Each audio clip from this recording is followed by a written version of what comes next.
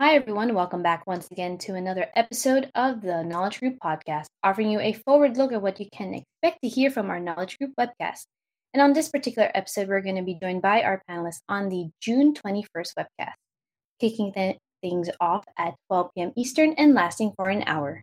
We'll be talking about the promises of enterprise resource planning in manufacturing, what you need to know.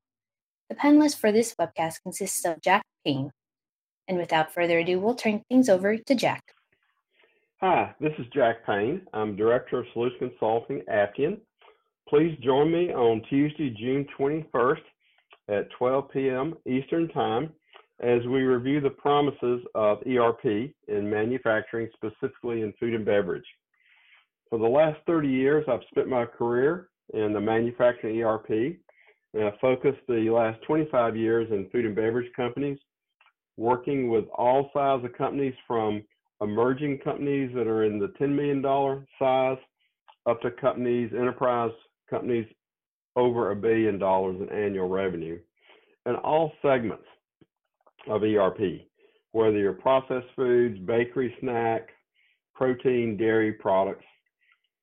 And as we have our webcast, we're first going to talk about the current trends and challenges in the food and beverage industry. And we'll see that technology is one of the trends to address the challenges that we're seeing.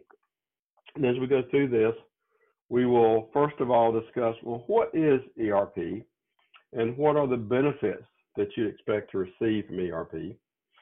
And if you're a new company or a small company and you're looking for your first ERP solution, we'll talk about how to know when you're ready for an ERP solution.